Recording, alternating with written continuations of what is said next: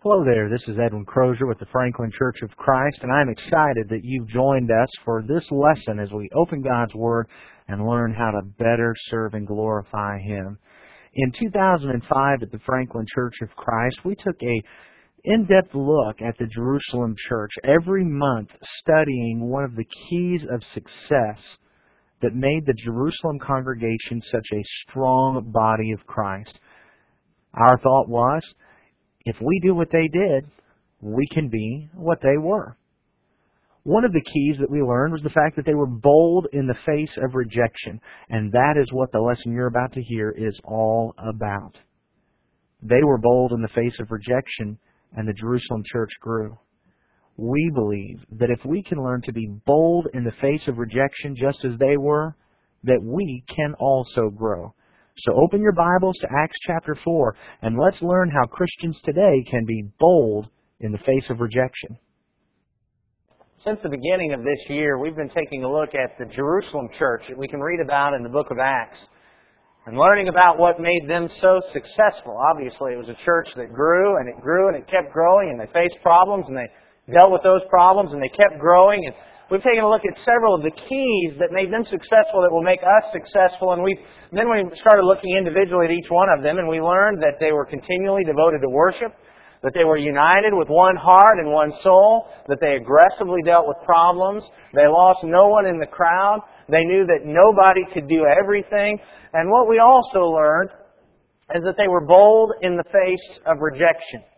There are a lot of folks today in churches that fear rejection. They're afraid that folks out there aren't going to like their church. They're not going to like what's being taught.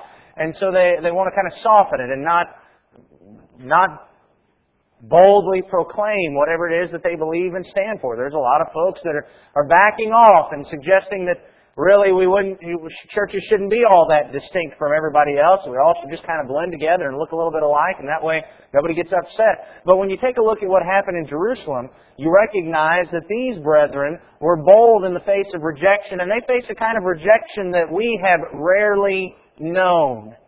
When I've got some family here with us, and when my brother-in-law Nathan saw the title of the sermon last night on my outline as I was getting ready, he said, "Bold in the face of rejection." I said, "Have you ever faced that?"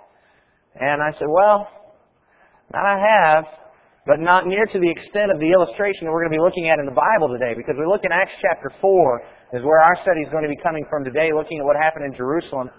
I've not ever gone through what they went through here. I've never had to deal with what they dealt with. Folks have rejected me. They've rejected what I've taught, and of course what we have to learn is they're not really rejecting us, they're rejecting God. I've been in churches that have been slandered. Folks have made fun of the things that we do. And yet, I've never gone through what they went through here. But one of the amazing things that I find is Acts chapter 4 and verse 4. That in the midst of all this rejection, in the midst of all the things that were happening to them, even the problems that they dealt with, in Acts chapter 4 and verse 4 it says, "But many of those who had heard the message believed, and the number of the men came to be about 5,000. In the midst of all of this, the congregation continued to grow. There were numerous folks who believed, and it says the number of the men came to be about 5,000. That means not counting the women and the children who are there with them and the families. The congregation here in Jerusalem, it could have been anywhere 10 to 15,000 people. By the time you count widows and wives and children that are coming along, 10 to 15,000 people that are there assembling together regularly in this body in Jerusalem. And one of the keys was they were bold in the face of rejection. And I think we can learn from them in Acts chapter 4 several keys that will help us maintain that kind of boldness that we need to have, where we can be out there in the world standing up, convicted for what God has said and what we need to do in order to serve and glorify Him. We're going to be looking at those keys today. Before we do that, would you bow with me in prayer, please? Righteous and holy Father in heaven, we are amazed at Your power and Your awesomeness and Your grace. We're amazed that Your Son died for us as we've just memorialized with the Lord's Supper. And we're so thankful for what You've done for us through that. We recognize that we have sinned and have been unrighteous, and that it took Your Son's blood. And we're just amazed and in awe at the mercy and grace that caused You to send Your Son to die for us. Father, we pray that we will look at the firm conviction and stand that Jesus took to wash our sins away. and that we will stand with the same kind of boldness and stand up to the world and stand up to the errors, even in the religious world. That we'll stand up and simply follow your word and be convicted where you would have us be. That we'll boldly proclaim your gospel no matter what the world thinks of it, no matter what others say about us, even if it leads to what the apostles experienced here in Acts chapter 4, imprisonment and punishment. Help us to always be willing to stand up and glorify and honor you, obeying you rather than men. We love you, Father, and we pray that you would help us to continue to grow in that love. In your Son's name we pray. Amen. As we take a look at being able to grow and be successful and go beyond all that we've ever done before, and we learn about being bold in the face of rejection, the first thing that we learn from Acts chapter 4, the first thing that we need to note is that we just need to expect rejection. In Acts chapter 4 and verse 25, as the apostles were praying following this rejection, in Acts chapter 4 and verse 25, they said, "Who by the Holy Spirit through the mouth of our father David, your servant, said, Why did the Gentiles rage, and the peoples devise futile things? The kings of the earth took their stand, and the rulers were gathered together against the Lord and against His Christ." The thing that we need to recognize here is that when they're praying this prayer, they're actually quoting from an Old Testament psalm, from the second psalm, in fact. And what we learn here is as they were processing in their mind what they were going through, they weren't stunned, they weren't surprised, they weren't amazed that folks that were against them. They expected it. They knew that it was going to happen. Jesus had told them it was going to happen, but even beyond that, they could go back to the Old Testament and find that that's exactly what God said would happen. Folks were going to align themselves against God, against His Son, against His servants. They were not surprised that folks were rejecting them. We can look in John chapter 15. In John chapter 15, beginning at verse 18, Jesus had warned them in John 15, beginning at verse 18, "If the world hates you, you know that it's hated me before it hated you. If you are of the world would love its own. But because you're not of the world, but I chose you out of the world, because of this the world hates you. Remember the word that I said to you, a slave is not greater than his master. If they persecuted me, they'll also persecute you. If they kept my word, they'll keep yours also. But all these things they will do to you for my name's sake, because they do not know the one who sent me." They knew that rejection was going to come. They knew that rejection was going to come, and people were going to be rejecting them in the name of God, they thought. They said, "But they don't know me." And so the apostles knew to expect rejection. Why does this happen? John chapter 3, beginning at verse 19. John chapter 3, beginning at verse 19, explains somewhat why this occurs. It says, "This is the judgment, that the light has come into the world, and men love the darkness rather than the light, for their deeds were evil. For everyone who does evil hates the light and does not come to the light, for fear that his deeds will be exposed. But he who practices the truth comes to the light, so that his deeds may be manifested as having been wrought in God." Those who are not doing what is right, who are not following God and His Word to whatever extent, they don't like being around those who are. They don't like seeing that. In fact, we don't even have to say anything. Just by living what God has said, our lives are like a shining light that exposes the darkness that upsets those who are not doing what is right. And so what do we learn? We learn that we just need to expect rejection. In fact, what we need to fear is not ever being rejected. In Luke chapter 6, verse 22, Jesus in Luke 6:22 says, "Blessed are you when men hate you and ostracize you and insult you and scorn your name as evil for the sake of the Son of Man. Be glad in that day and leap for joy. For behold, your reward is great in heaven, for in the same way their fathers used to treat the prophets." But verse 26, "Woe to you when all men speak well of you, for their fathers used to treat the false prophets in the same way." There are so many folks that are wanting the church not to stand out and be different from everything else that's going on around them. They're wanting to be able to fit in, and they're wanting all the big namers and all the denominational world to look on us with pleasure and happiness and say that we're all fitting in. But the problem is, when everyone is speaking well of us and nobody is ostracizing or insulting or slandering us, what Jesus said is that's when you need to beware. We need to expect rejection. And one of the big problems that folks have with dealing with rejection is they fear rejection. And instead of fearing it, we need to just accept it. Not that we're going out trying to force people to reject us. I'm not saying let's take that approach. They're just recognizing that when we just do what God says, there are going to be folks that don't like it, and they're going to speak against us, they're going to insult us, and when nobody's ever doing that, that's when the problem is. And so we learn that we need to expect rejection. The second thing that we notice from what happened here, dealing with this rejection and how they were able to have boldness, there in Acts chapter 4, they prayed for boldness. In Acts chapter 4 and verse 29, in the middle of the prayer, they said especially, "And now, Lord," Acts 4:29, "take note of their threats, and grant that your bondservants may speak your word with all confidence, while you extend your hand to heal and signs and wonders take place through the name of your holy servant Jesus." They said, "Be with us that we can speak with all confidence." They prayed specifically for boldness. And that's exactly what we need to do. We need to pray for boldness. I think about Exodus chapter 3 when God came to Moses and said, "I'm going to send you back into Pharaoh. And I want you to go tell him, 'Let my people go.'" And you remember how Moses responded? "Oh, wait a minute. I'm not the guy." Interestingly, in Exodus chapter 3 and verse 12, when God responded to Moses, He didn't sit there and shore him up and say, "Oh no, Moses, look, I picked you. You're the guy. You can get it done." That's not what He said. In Exodus chapter 3 and verse 12, God said to Moses, "I will be with you." The point almost seems to be, you're right, Moses, you're not the one. I'm the one. I'm just going to use you.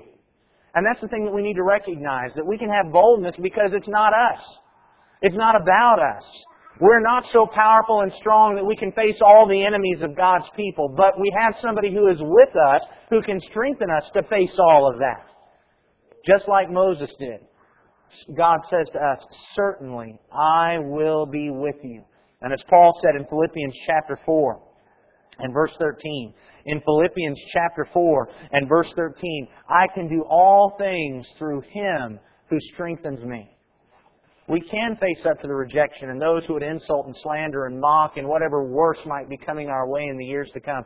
We can face up to that with strength and boldness, not because of who we are, but because of who is with us. God is with us.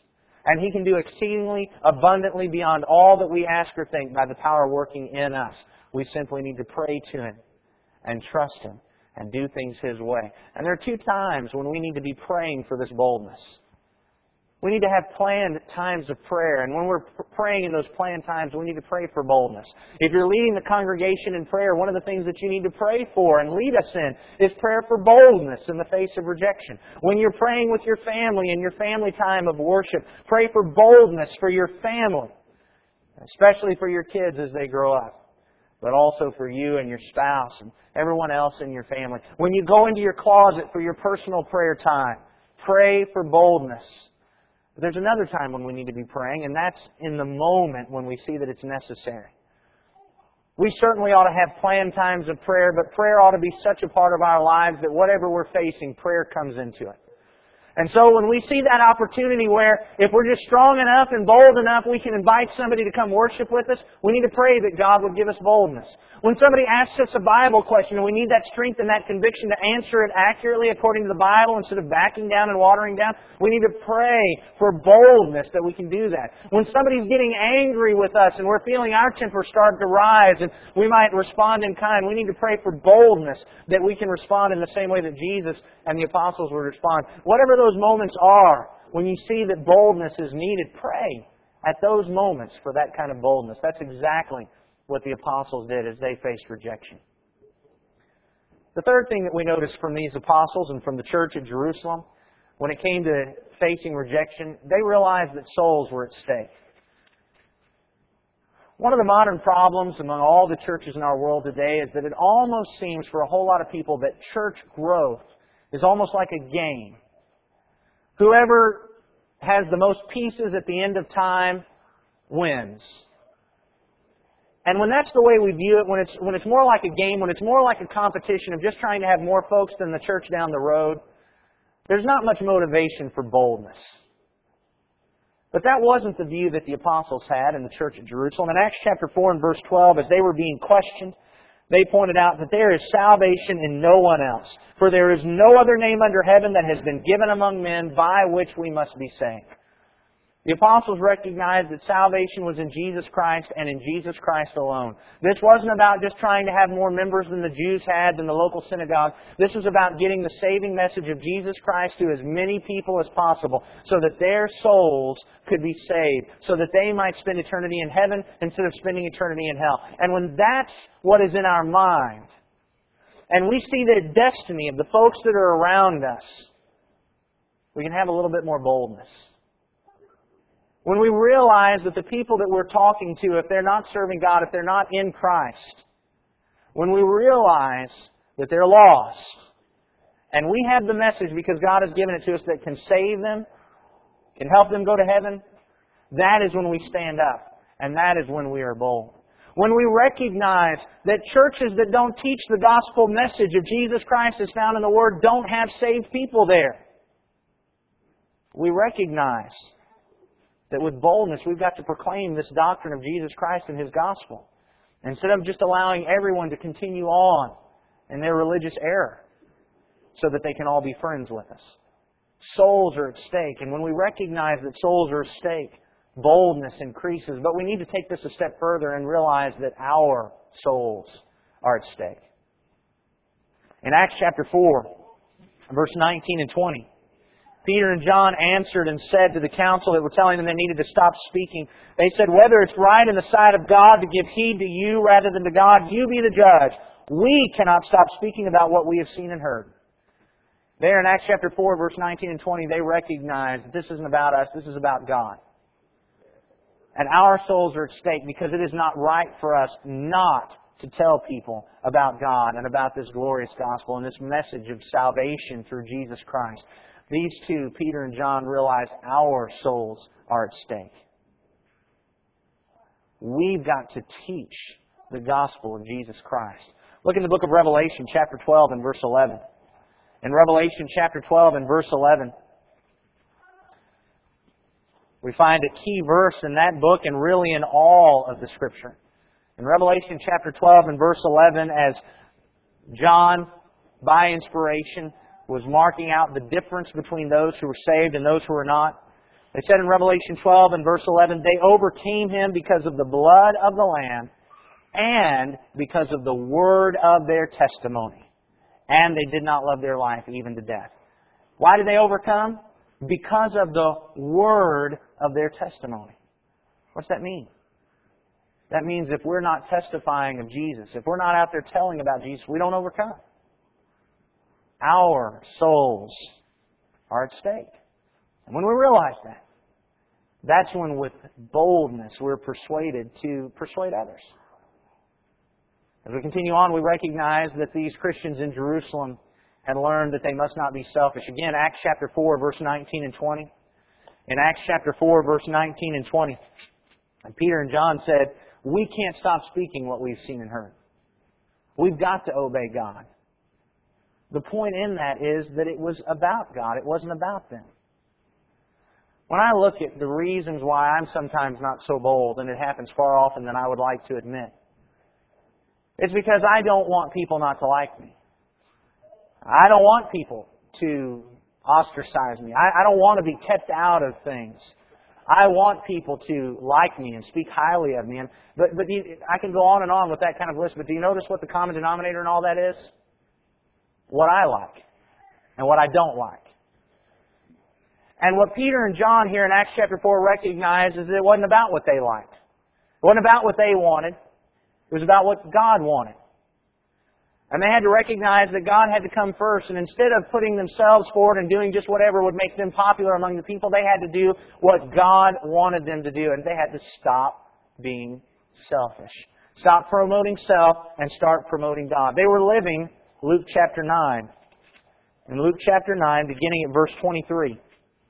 In Luke chapter 9, beginning at verse 23, the Scripture there says, "And He was saying to them all," this is Luke 9:23, "If anyone wishes to come after me, he must deny himself and take up his cross daily and follow me. For whoever wishes to save his life will lose it, but whoever loses his life for my sake, he is the one who will save it. For what is a man profited if he gains the whole world and loses or forfeits himself? For whoever is ashamed of me and my words, the Son of Man will be ashamed of him when he comes in his glory, and the glory of the Father and of the holy angels. But I say to you truthfully, there are some of those standing here who will not taste death until they see the kingdom of God. We've got to learn to pick up our cross and deny self. Boy, that's a toughie today, isn't it?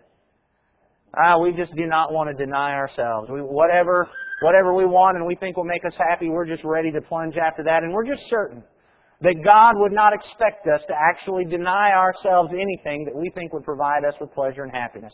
But what we learn from these folks here in Acts chapter 4 and in all of Acts chapter 4 is it's not about us. God does expect us to deny ourselves. He expects us to do things His way. And when we can get rid of that selfishness and serve God selflessly, that is when we'll have the boldness in the face of rejection. As we continue on, we recognize that we need to focus on those who accept. I'm really kind of amazed as I look just at the way this was written. In Acts chapter 4, at the beginning of this story, Luke didn't wait until the end of the story to tell us about all the folks who were accepting and believing and all the growth that was going on. He told us at the beginning of the story. Before this story of rejection, we read in Acts 4 verse 4, what we read earlier, many of those who had heard the message believed, and the number of men came to be about 5,000. It's almost as though Luke is pointing out to us, I know I'm about to tell you a story that's a little upsetting, a little discouraging, a little distressing, but let's remember from the very outset the important thing that's happening here. While there are those who reject, while there are those who insult and slander and mock and persecute, there are those who believe. There is success. And it's very easy at times to not see that success. It's very easy to see the failure, to see the folks who are rejecting, to see the folks who are not accepting what God has said, and see the folks that are not growing in Christ properly or speedily or quickly or however we expect them to do it. But what Luke demonstrates by the way he's written this in this order is something that we need to learn. Certainly. Are there folks who reject us and what we teach here because they reject God? Yeah.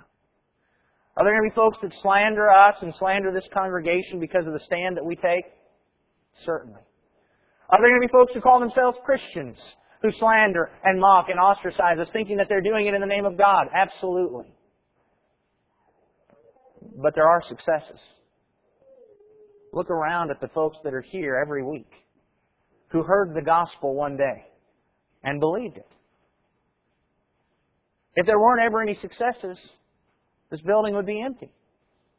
But here we are. Because even though it's few, as Jesus pointed out in Matthew chapter 7, that most folks want the wide and broad way, there are those who do accept. And we need to focus on them. We need to see them and help them grow. And what we need to realize is that with the thousands of people that still live in Middle Tennessee that aren't children of God, there are some out there who will accept when we just get the message to them. But when we sit back and we're so afraid and we focus on all those who reject, that's when we stay in our buildings and we huddle up and we just talk about how bad it is in the world, and we never get that message out to them, and guess what? When they don't hear it, they can't obey it. So what we've got to do is we've got to focus on those who accept and just keep preaching the message and getting it out there, because there are some who will believe. We need to learn to lean on our brethren. I find it interesting in Acts chapter 4 and verse 23 that when Peter and John had been released from prison, they didn't just go their separate ways to their houses. It says in Acts 4:23, when they had been released, they went to their own companions and reported all that the chief priests and the elders had said to them. They went to their friends. They went to their brethren. And that was when the brethren prayed together for boldness. So when they faced this problem, they went to folks who would help them. They went to brethren. They went to Christians. But that's one of the problems that we have today. All too often we're afraid of rejection because our best friends are the ones that we're afraid will reject the gospel. Our best friends, the ones whom we go to for support, don't support us in the gospel message. And what we've got to learn is that if we're going to be bold in the face of rejection, that our best friends, the ones to whom we turn to for support and encouragement and uplifting, have to be people that are actually going to support us in the gospel, that are going to encourage us when we face rejection. Obviously, we have to spend time with folks in the world, otherwise we can't do all that this is about, teaching them the gospel. But our closest companions, the folks to whom we turn for support and guidance and encouragement, have got to be brothers and sisters in Christ who are going to take us to the Word and help us grow. Because otherwise we're going to face those hard times, we're going to face that rejection, we're going to look at our best friends and they're not going to care. In fact, they might be part of what the rejection is. So we've got to learn to lean on our brethren. Being with one another, knowing one another, strengthening one another.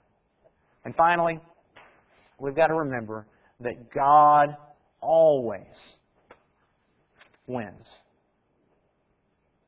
God always wins. This point doesn't necessarily come from Acts chapter 4.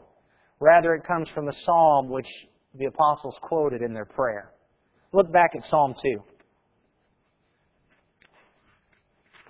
In Psalm 2, the psalmist wrote, verse 1, "Why are the nations in an uproar and the peoples devising a vain thing?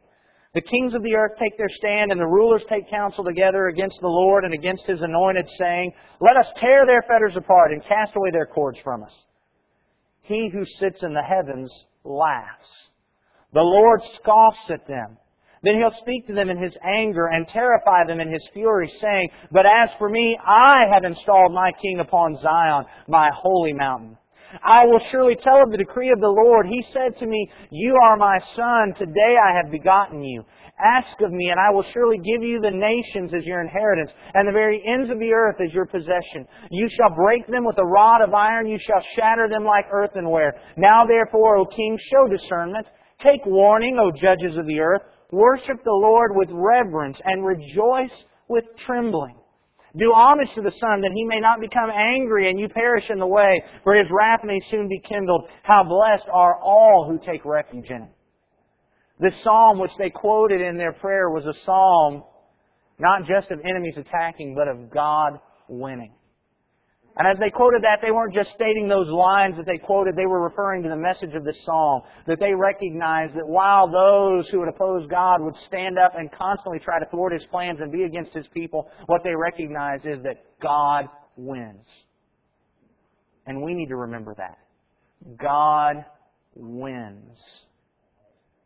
Sometimes it seems as though Christians are not always sure that God wins. I mean, sometimes it looks like the world is winning, doesn't it? And that's what Revelation is all about. And that there are some of us who step back and we're kind of on the sidelines. We don't want to commit too much to this God thing because, He might lose. And if He loses, we want the world to still like us when we're done, so they'll be nice to us when they win. But the thing we need to realize is they're not going to win. God always wins. And we need to be on His side. Do homage to the Son, lest He become angry and we perish in the way.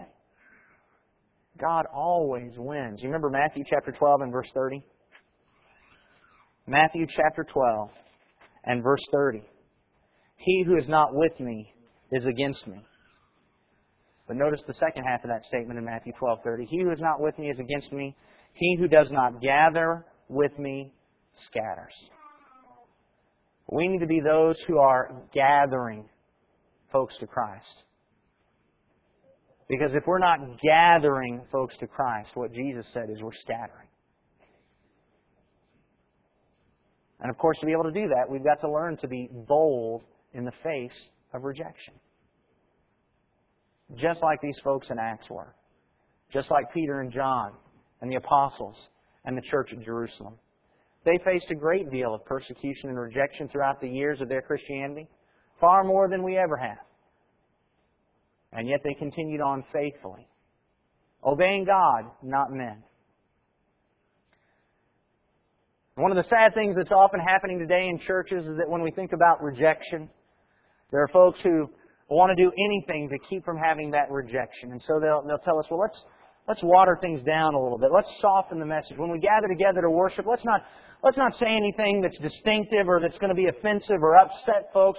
Instead, let's just talk about all the nice, good, lovey-dovey things, and maybe after a while, once they're good and set in, then we can start talking to them about the real doctrine of Christ. As though there is some way to give the message of Jesus Christ in some foolproof way that will finally make everybody obey it. And there's not. The reality is, Jesus said, broad is the way that leads to destruction, and many are going to take it. Narrow is the way that leads to life, and only a few are going to take it. And there is no amount of twisting and massaging and backing off and watering down that we can do for any amount of time that are going to cause everybody to accept the gospel of Jesus Christ. And if we are teaching a message that everybody is accepting, I can guarantee you it is not the gospel message of Jesus Christ. We've got to learn to be bold in the face of rejection. Not that we're seeking rejection, but recognizing that's just what's going to happen when we're teaching God's Word His way. And we need to learn to face it, as the apostles did in Acts chapter 4 and verse 4. And when we do, the same thing will be said today as was said in Acts chapter 4 and verse 4. Many heard and believed. I hope this lesson from the Jerusalem church was beneficial to you as you learn how to be bold in the face of rejection. Let's think about what we learned today. If we want to be bold in the face of rejection and thus help God's body to grow, we must, 1, expect rejection from many. 2, pray to God for boldness. 3, realize souls are at stake. 4, realize that our souls are at stake. 5, stop being selfish. 6, focus on those who accept. 7, lean on our brethren. And 8, remember that God always wins. If we follow these keys, then we, like the church at Jerusalem, can be bold in the face of rejection. And we, like the church at Jerusalem, can be successful in spreading the message of God's glorious gospel.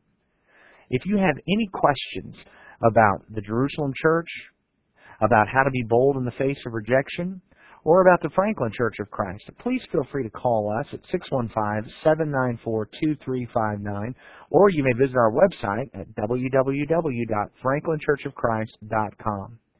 Perhaps someone gave you this lesson. If so, let me invite you to come to our website. Again, that's franklinchurchofchrist.com. We have numerous lessons that you're free to download, both in audio and outline format. If you can use those in any way to strengthen yourself in your faith or to strengthen others and draw people closer to God, you're free to use them in whatever way you see fit. We thank you for listening to this lesson, and may God bless you as you draw closer to Him. But more importantly, may you richly bless God.